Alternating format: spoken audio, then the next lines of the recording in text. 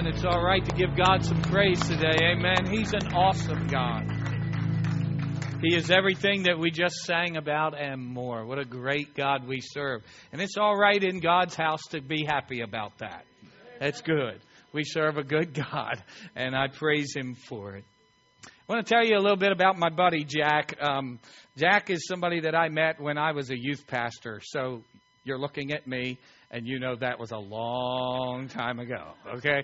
Yeah, I was a youth pastor for 9 years, in fact, and enjoyed it. I loved being a youth pastor. I thought I was going to be one forever because the mentality just worked out pretty well, you know, that maturity level and all. But God had other plans, and He eventually moved me out. But in the process of serving in a church, I met Jack, and he and his wife, Kim, actually owned a restaurant close to the church where I worked. And so they had a great lunch menu. And so fairly often, at least 2 times a week, I would go into the restaurant called Kimberly's there, and I would have lunch. And that is where I got to know Jack. Jack and his wife, as I said, owned a restaurant, and he acts sort of like a maitre d'. But he's like a cartoon character. I'm just going to tell you, I mean, it's like watching a cartoon to be around Jack. He has a marvelous sense of humor, and his personality is just the way that his humor works anyway, is a little bit like Robin Williams, if you remember him. This guy, Jack, could do Bullwinkle perfectly. I mean, his voice was perfect. He nailed it. He nailed Popeye the Sailor. And he had all these impersonations he could do, and he kept me in stitches. I love this guy. He's really a neat guy. And so I got to know Jack. We were playing some golf together once in a while. Or I should say he was playing and I was hitting the ball and getting mad. But we would go out golfing and all once in a while. We just had a lot of fun. We hit it off. But he wasn't a believer. He didn't know the Lord. And I began to witness to Jack and to Kimberly and began to just, when I would go in there, talk to him about the Lord. And pretty soon he learned from my talking to him about the Lord. He said, by the way, what do you do for a living? Well, I had to tell him, well, I'm a youth pastor. And then from that day on, I was like fair game for Jack, okay? And not that Jack hated Christians or anything, but he liked to have fun with people. So then I would walk into this restaurant and I would visit there and have my lunch. And invariably, Jack would saunter over to my table with a goofy-looking grin on his face with a joke in his mind that wasn't really appropriate for a pastor to hear, right? And he would say, I got a joke for you. I said, Jack, is it clean? Oh, you know me. I said, yes, that's why I asked Jack. Okay. But then he would invariably lie to me and say, no, it's a perfectly clean joke. He'd tell me the joke, get my reaction, you know, which was usually like, see? And then he would laugh. He thought that was so funny. We did this for a while. And eventually the Lord moved me out of youth ministry and I moved out of the area. And very shortly thereafter, Jack was involved in a serious car accident and almost lost his life. But lying there in a hospital bed, he tells me that he began to think very hard about the conversations that we have had. And he, after he got out of the hospital, was unaware that I had left the area. He went to the church looking for me, and he wanted to know the Lord. Fortunately, the senior pastor was still there, and he knew Jack, and he was able to pray with Jack. And Jack became a believer, as did Kimberly. And eventually, Jack felt a call to full-time vocational ministry. And the Lord began to work on Jack, and Jack did all this preparation, and I got to be present when Jack was ordained. Now, you're going to see in just a moment a video, Jack, and you're going to learn that he and I had another thing in common. We're emotional people, okay? All right, get over it. I can't help it. I'm emotional. And on the day that he was ordained, I was standing there just bawling like a baby, just so overjoyed at what God had done. And I still remember Jack running up to me after the act of ordination. He threw his arms around me, and he whispered in my ears, Pastor Ken, thank you for being Jesus to me. And I'll never forget that day. Well, Jack has 2 children. They're both grown now. And his daughter had just recently gotten married. And she lives hundreds of miles away from him, so she doesn't get to be close to them all the time. And it was his birthday, and she wanted to send him a birthday present. And I'll let you see, this went viral, this video. I'll let you see what happens, and I'll finish the explanation, and we'll move forward. opening up this. Can't believe you paid $12.65 for postage. She wanted to make sure it got here on time. Oops.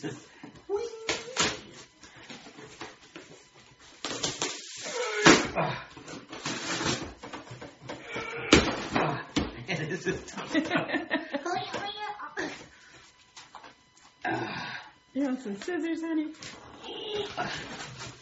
I got it. Oh, my goodness. What is in here? Hey, got the good stuff in here. I got sunflower seeds. Woo-woo. I got Butterfinger. These are not on the Daniel plan. Got me some Whoppers. Here, open that lid a little bit. Oh, There you go. Mike and Ike's. Yeah. Got some Raisinets. We're gonna have a movie tonight, so it's gonna be good. And I got a green The bottom thing. one is Josh's. Okay. Yes, it's Josh's, and this is Dad's. And it's a green thing. No way.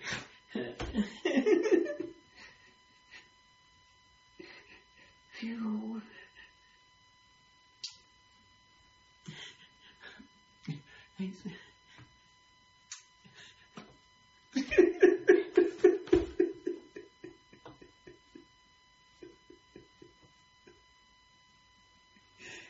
Do you remember what I told you 26 years ago today on your birthday?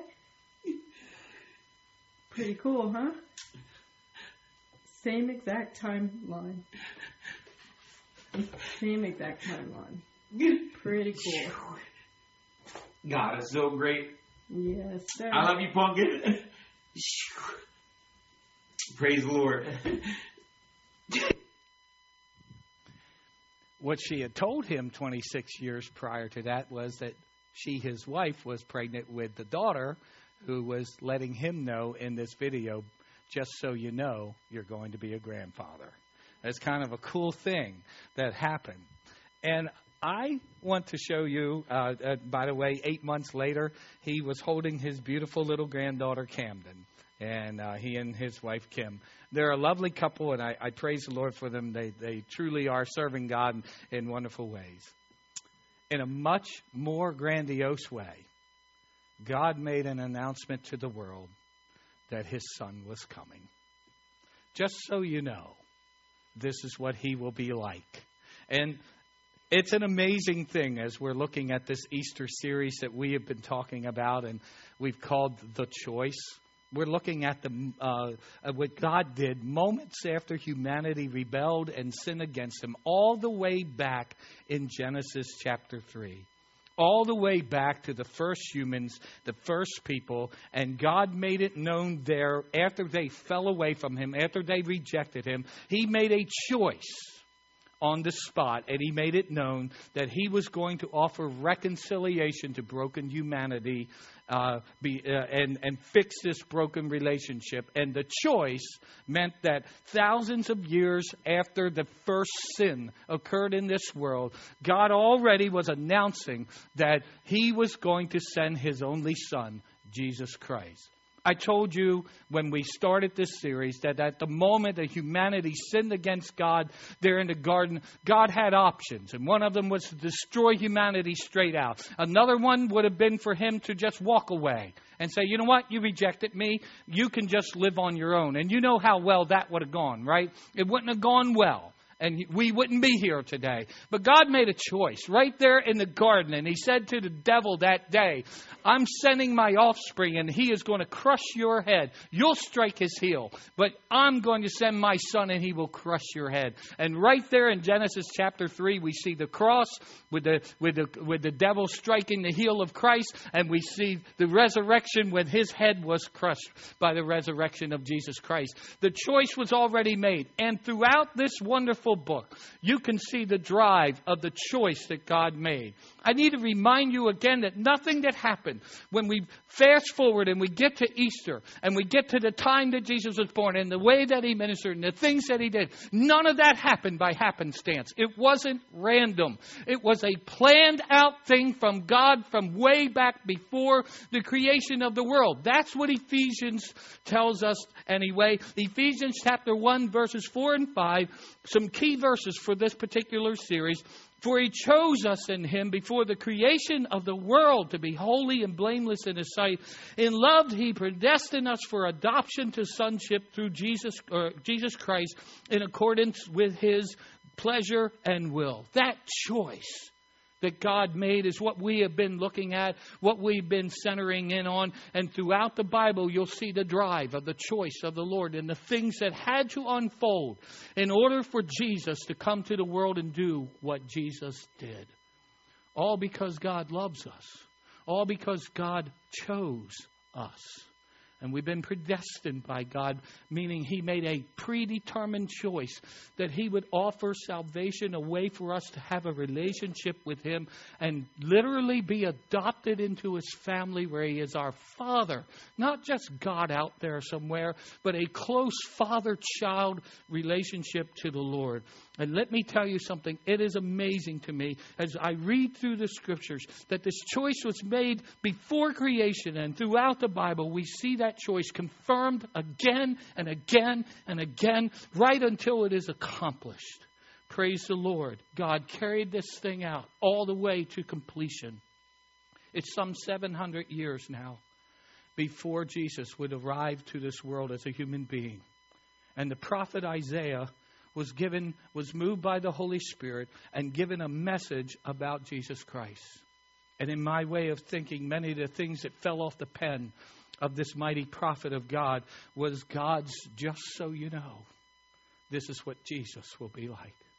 Just so you know, 700 years before He's ever born, I'm going to show you what He will be like. I'm going to tell you about the life of my Son. What a powerful thing it is to read the prophecies of Jesus Christ in the Scripture. And this is, again, just affirming to me and confirming to me that God made a choice for us way back thousands of years ago. And given this prophecy about His Son, God affirmed this choice for humanity, and He had not changed His mind from the day that people fell away and He announced His Son coming. He never fell away. Every prophecy in the Old Testament about Jesus is a reminder of God confirming His commitment to this choice that was made when men fell.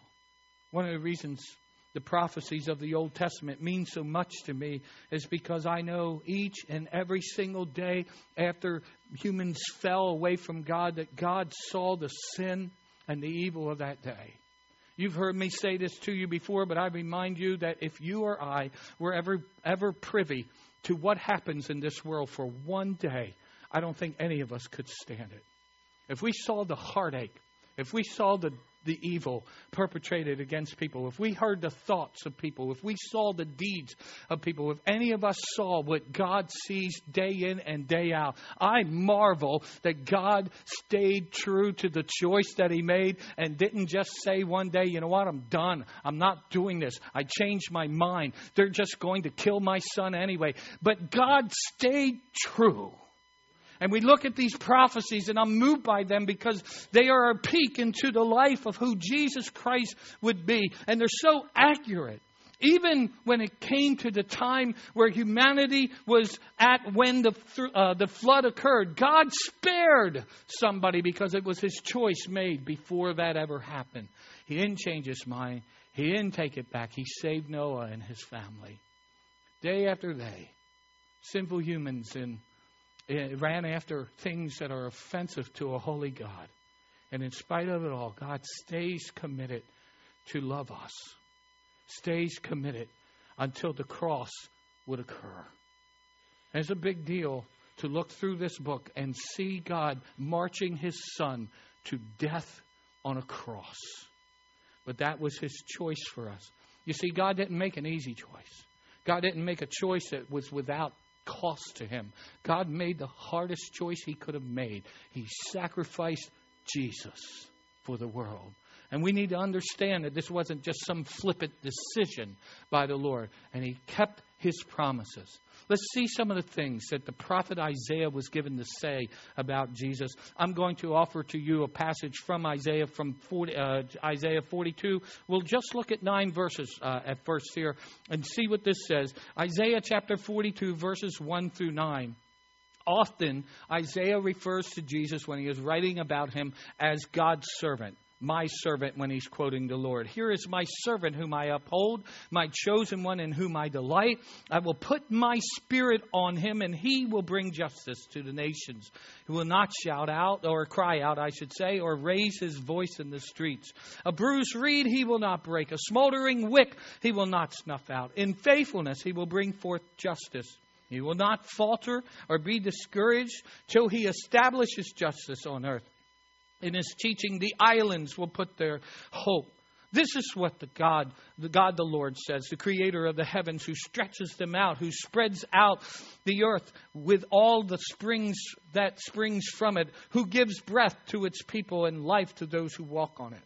I, the Lord, have called you in righteousness. I will take hold of your hand. I will keep you and make you to be a covenant for the people and a light for the Gentiles, to open eyes that are blind, to free captives from prison, and to release from the dungeon those who sit in darkness. I am the Lord. That is my name. I will not yield my glory to another or my praise to idols. See, the former things that have taken place and new things I declare. Before they spring into being, I announce them to you, just so you know, the Lord would say. These verses speak for themselves, and what I would like to do is very quickly run through them and help us to see just how powerfully accurate they are about Jesus. Here is my servant, verse 1 says, whom I uphold, my chosen one in whom I delight. I will put my spirit on him, and he will bring justice to the nations. In Matthew chapter 3, Mark chapter 1, and Luke chapter 3, the event of the baptism of Jesus Christ by John the Baptist is given. The account is pretty much virtually the same in all three of those accounts. They describe the Holy Spirit coming down when Jesus is baptized, and the Spirit comes on him. Just as the prophet said would happen, I will put my spirit on him. The Holy Spirit comes on to Jesus in the form of a dove. And then there is a voice heard from heaven. A voice that says, this is my Son, whom I love, in whom I am well pleased. This is the one that God said he would delight in. And he made it known to all who would hear there at the baptism that this is the one that he was telling them about in the prophecy some 700 years before. And he will bring justice to the nations. A prophecy that is yet to be completely fulfilled. But God is working in that, and we will see his justice.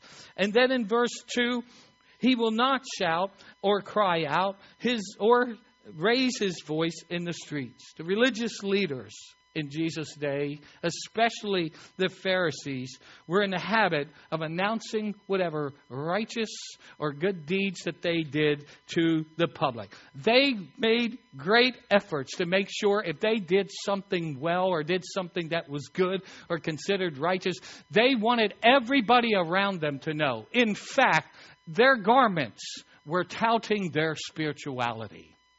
They would wear a specific style of clothing that separated them from the rest of the people. And when people would see the way that they were dressed and know that they were Pharisees, it was them saying, we're set apart from you and we're higher than you are. They wore boxes on their heads called phylacteries, and theirs were enormous. And inside of the boxes were scriptures that they held dear. And they made a big deal out of anything that they did. They wanted it known to all that they did. If it looked righteous, they wanted it known. If they gave a gift, they wanted it known. So much so that they would hire trumpeters. This was not uncommon at all. They would hire a trumpeter and a herald. And so what would happen is the Pharisee would say to himself, well, let's see, I'm going to temple and I'm going to give a nice gift. And I want to make sure everybody knows it. So before I walk up to the offering box, I'm going to have a trumpeter, or whatever it would sound like, play his trumpet loudly. And then the heralder will announcing Pharisee so-and-so is about to give a gift of $2,000 or whatever it would be. And they would have those people announce their good deeds. And they walked through the streets. They wanted everybody to be aware of how holy, how righteous, how wonderful they were. And they made a point, if they did something of favor for somebody, they made a point to have a trumpeter announce it. They heralded their, quote, spirituality in the streets. And Jesus lived in sharp contrast to the religious leaders of the day. In fact, it was very common. When he lived and he ministered, it was very common. And many times in the gospel, you'll see a story of Jesus healing somebody or casting out a demon or doing something for the glory of God. And he would accompany it with this command: don't tell anybody. Don't tell anybody what I did. Don't tell anybody I'm the Christ. When demons would cry out, you are the Christ, the Son of the living God, he'd say, shut up. Don't tell anybody. And that was who Jesus was. He did the opposite. And one of the great examples to me is that story that just moves me every time I read it in Scriptures. A day that is full of people, a day that is full of ministry. And suddenly from behind the crowd there is this voice crying out, unclean, let me through, unclean. You see, there was a leper. And back then in the days of Jesus' ministry on the earth, lepers had a horrible existence. From the day that it was discovered that they had leprosy, they were ostracized. They were outcast. They were to go live where the lepers live, out in caves. That was what had to happen. They had to say goodbye to their family. They were not allowed to be around the common folk without leprosy because it was believed that leprosy was highly contagious. And leprosy is a deadly disease and it would kill people out. It eventually kill them. They had a horrible existence until they would die, where they were fighting for any morsel of food. They had no way to make a living. It was an awful life. And suddenly this large crowd of people is hearing this man. And this was by law. He had to do this. Whenever he was coming in eyesight of anybody who was clean, he had to yell, I'm a leper. I'm unclean. And I'm coming your way. And he's making his way to Jesus. And the crowd isn't happy as they're parting for him. But he gets at the feet of Jesus. And he falls down at Jesus' feet. And he is crying. Of course he's crying. And he's saying, Lord, if you're willing, you can make me clean. And I love what happens here as I hear the crowd gasping when Jesus does what you're not supposed to do. He reaches out his hand and he touches the leper. And you're not supposed to touch a leper. That's against the law. Now you're contaminated, but Jesus did it. And then he says, I am willing, be clean. And immediately all the leprosy left him and all the parts that might have fallen off were regrown. And suddenly he had complete health in his body. And of course he wanted to shout it. Of course he wanted to tell everybody. And Jesus looked at him and said, don't tell anybody. In front of all these other people, don't talk about this to other people. Just go to the priest and do this. You show yourself to the priest and you do the sacrifice that's required by the Levitical law for you to do in order for you to be proclaimed clean again. But even in that circumstance, which was in front of a whole lot of people, Jesus said, don't tell other people about me. And yes, I am aware that there were a few occasions when Jesus said something very public. In the middle of a festival one day, he stood up and he says, come to me, all you who are weary, and I will give you rest. I remember him shouting that out, and I'm aware that he did that. But please understand that Jesus would only do that not in an attempt to become popular. He didn't need popularity. He did it in an attempt to offer his love and his grace to people. One of the things that drove the religious leaders of that day crazy was the fact that people flocked to Jesus even though Jesus didn't brag. It made them nuts and it made them angry, and it would work towards his crucifixion. The Scriptures tells us that a bruised reed he will not break, and a smoldering wick he will not snuff out. In faithfulness he will bring forth justice. He will not falter or be discouraged till he establishes justice on the earth. In his teaching, the islands will put their hope. Here's another sharp contrast to the religious leaders of that day. And we're told in the Scriptures of the tenderness and the gentleness wherewith Jesus would minister. And please understand, this prophecy brought a brand new revelation about a man. Jesus grew up in a culture of a man's man. There was no tenderness in the men of that day. There was no gentleness in the men of that day. These are not common traits, and in fact were kind of frowned upon for a man to be tender. They would exchange that in their minds to being soft. I've often mentioned that Jesus was soundly criticized for ministering to the outcast of the society. You see, in the society that Jesus came to, the world that He came to, many people were written off, and they were discounted. They didn't matter. They were bruised reeds. They were smoldering wicks. These are two word pictures that are purposeful in this particular prophecy. You see, most shepherds of that day and that culture carried flutes. They would use them to entertain themselves when they were alone with their sheep. And many of them played flutes. And guess what the flutes were made from? Reeds.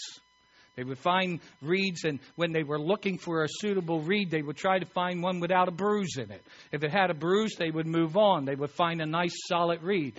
Once in a while, the bruises wouldn't be visibly easy to see, and so they would make their flute, but they would soon find out. I didn't know this till I researched this.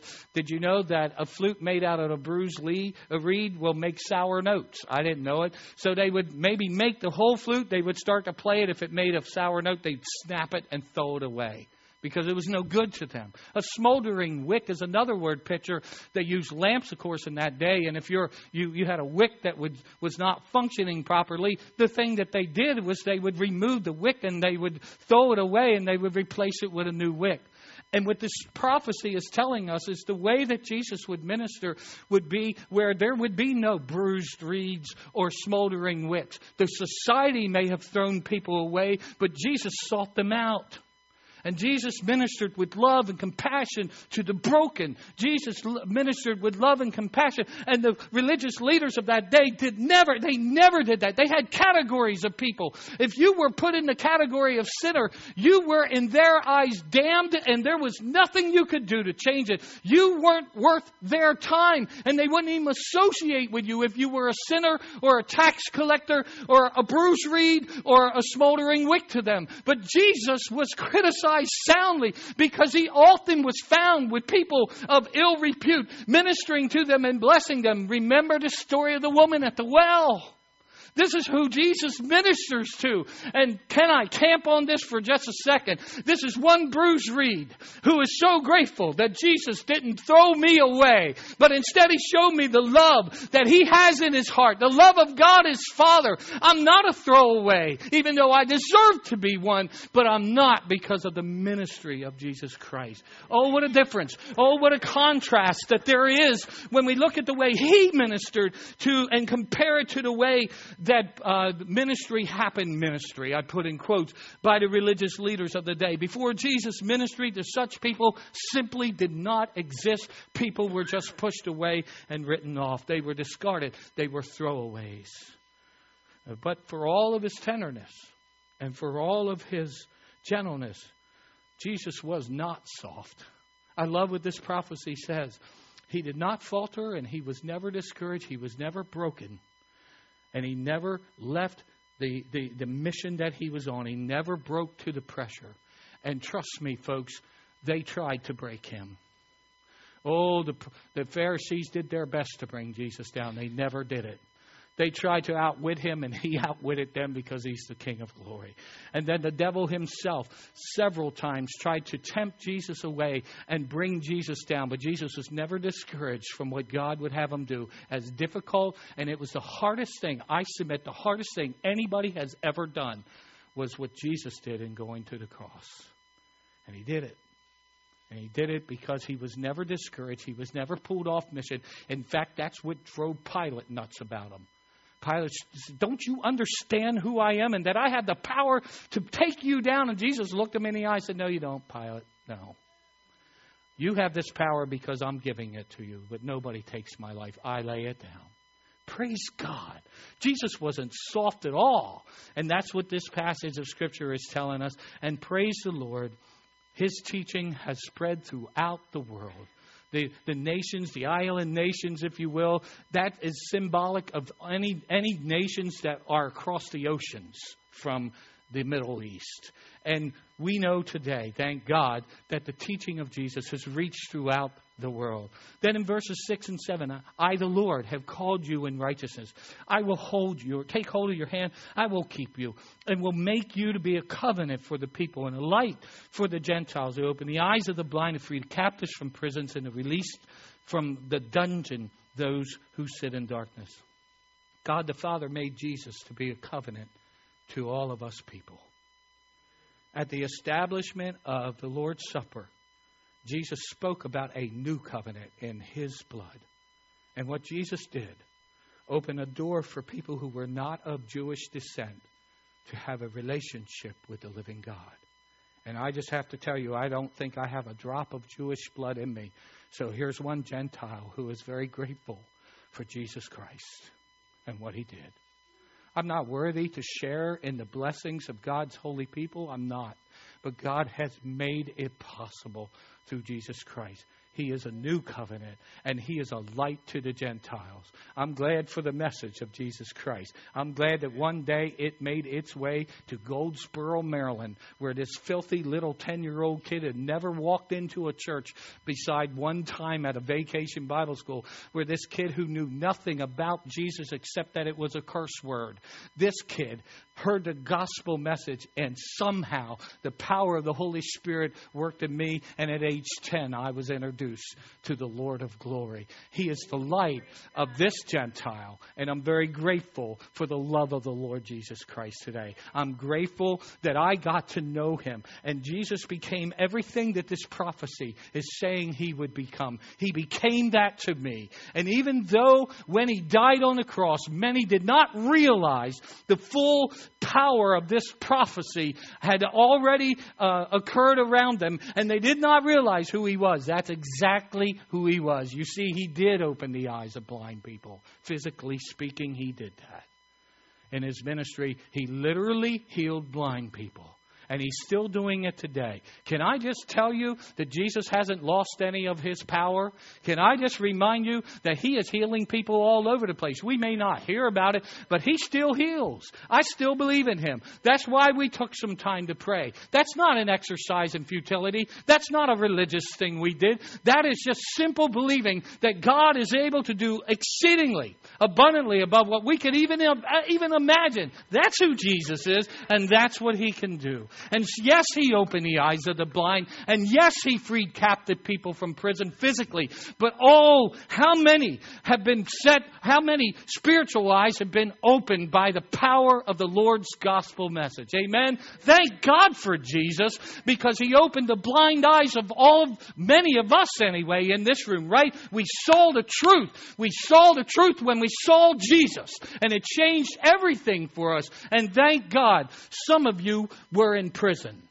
Maybe not physically, but you were bound. You were just completely in bondage. And you couldn't get free if you tried. You were in shackles. But thank God for Jesus Christ, who with a word forgave you and took all of your bondage away and set you free. And He who the Son sets free is free indeed. Amen. Thank God for Jesus Christ. That's who He is. That's who's being described here. That's what's happening when we're looking at this. And yes, He has release people from their dungeons.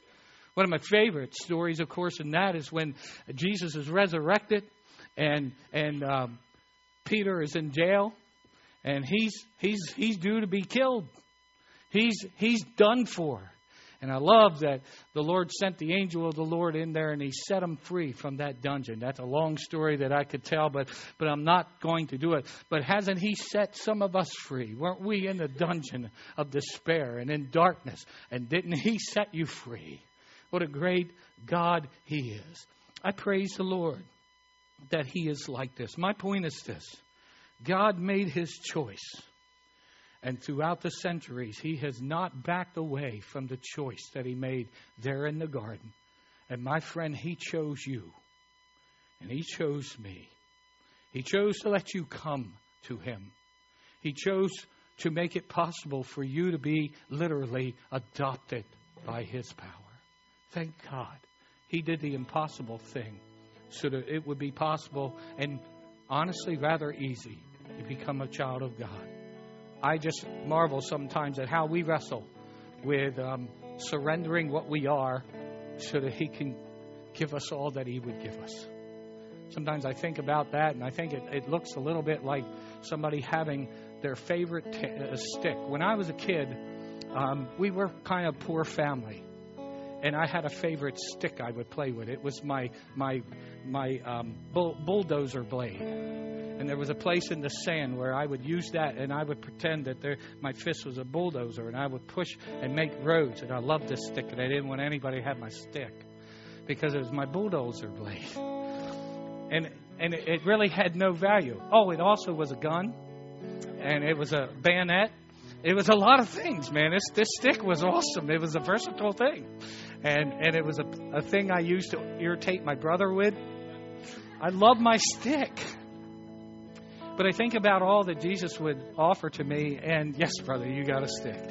I often think about all that Jesus would offer to me, and I just wonder what it would have been like that day if instead, when I'm sitting in the sand, I'm pushing on this stick, if somebody came up and I had the nicest Tonka toy bulldozer that you could have, wouldn't it look silly for me to say, no thanks, I like my stick? No. And I know that's a silly, rough analogy, but Jesus has so much to offer to us. And I sometimes marvel that people fight Jesus when He wants to give us eternal life, and He wants to make us the fathers. He wants us to have everything that He came to give to us, and that He died on a cross to give us. My point is this: God chose you, and He kept faithful to His choice. And I see the choice in these prophecies and in these verses, I should say. I hear the voice of God saying, so you know, this is my Son. So you know, when He comes, this is what you're going to see. And if you will allow me to do so, I want to share with you one other portion of Isaiah. And I'm not going to break these verses down at all. I'm just going to read them. And I want you to read along with me. They'll be on the screens. And just so you know, this is Jesus. Isaiah 53, who has believed our message, and to whom has the arm of the Lord been revealed? He grew up before Him like a tender shoot, and like a root out of dry ground. He had no beauty or majesty to attract us to Him, nothing in His appearance that we should desire Him. He was despised and rejected by mankind, a man of suffering, familiar with pain. Like one from whom people hide their faces, He was despised, and we held Him in low esteem. Surely He took up our pain and bore our suffering. Yet we considered Him punished by God and stricken by Him and afflicted. But He was pierced for our transgressions. He was crushed for our iniquities. The punishment that brought us peace was on Him. By His wounds we are healed. We all, like sheep, have gone astray. Each of us has turned to our own way, and the Lord has laid on Him the iniquity of us all. He was oppressed and afflicted, yet He did not open His mouth. He was led like a lamb to the slaughter, and as a sheep before its shearers is silent, so He did not open His mouth. By oppression and judgment He was taken away. Yet who of His generation protested? For He was cut off from the land of the living. For the transgression of my people He was punished. He was assigned a grave with the wicked, with the rich in His death. Though He had done no violence, nor was any deceit in His mouth, yet it was the Lord's will to crush Him and to cause Him to suffer. Though the Lord makes His life an offering for sin, He will see His offspring and prolong His days, and the will of the Lord will prosper in His hand. After He has suffered, He will see the light of life and be satisfied by His knowledge. My righteous servant will justify many, and he will bear their iniquities. Therefore I will give him a portion among the great, and he will divide the spoils with the strong, because he poured out his life unto death, and was numbered with the transgressors. For he bore the sin of many, and made intercession for the transgressors. I love that prophecy. That's my Savior. That's my Jesus. And that's so you know. Just so you know, that's who He is. Listen, I want us to close this way today. I'm going to give you an opportunity if we will all close our eyes and bow our heads and just be in reverence before the Lord and just give people a little privacy, okay? Not bothering or talking to one another for a moment. Is there anybody in this room who has yet to have surrendered your life to the Lord and received back from Him the offer of eternal life, the offer to be part of God's family? Is there somebody in this room who by lifting your hand say, you know what, today I am surrendering my life to Christ and I'm asking Him to forgive my sins and I want to belong to Him?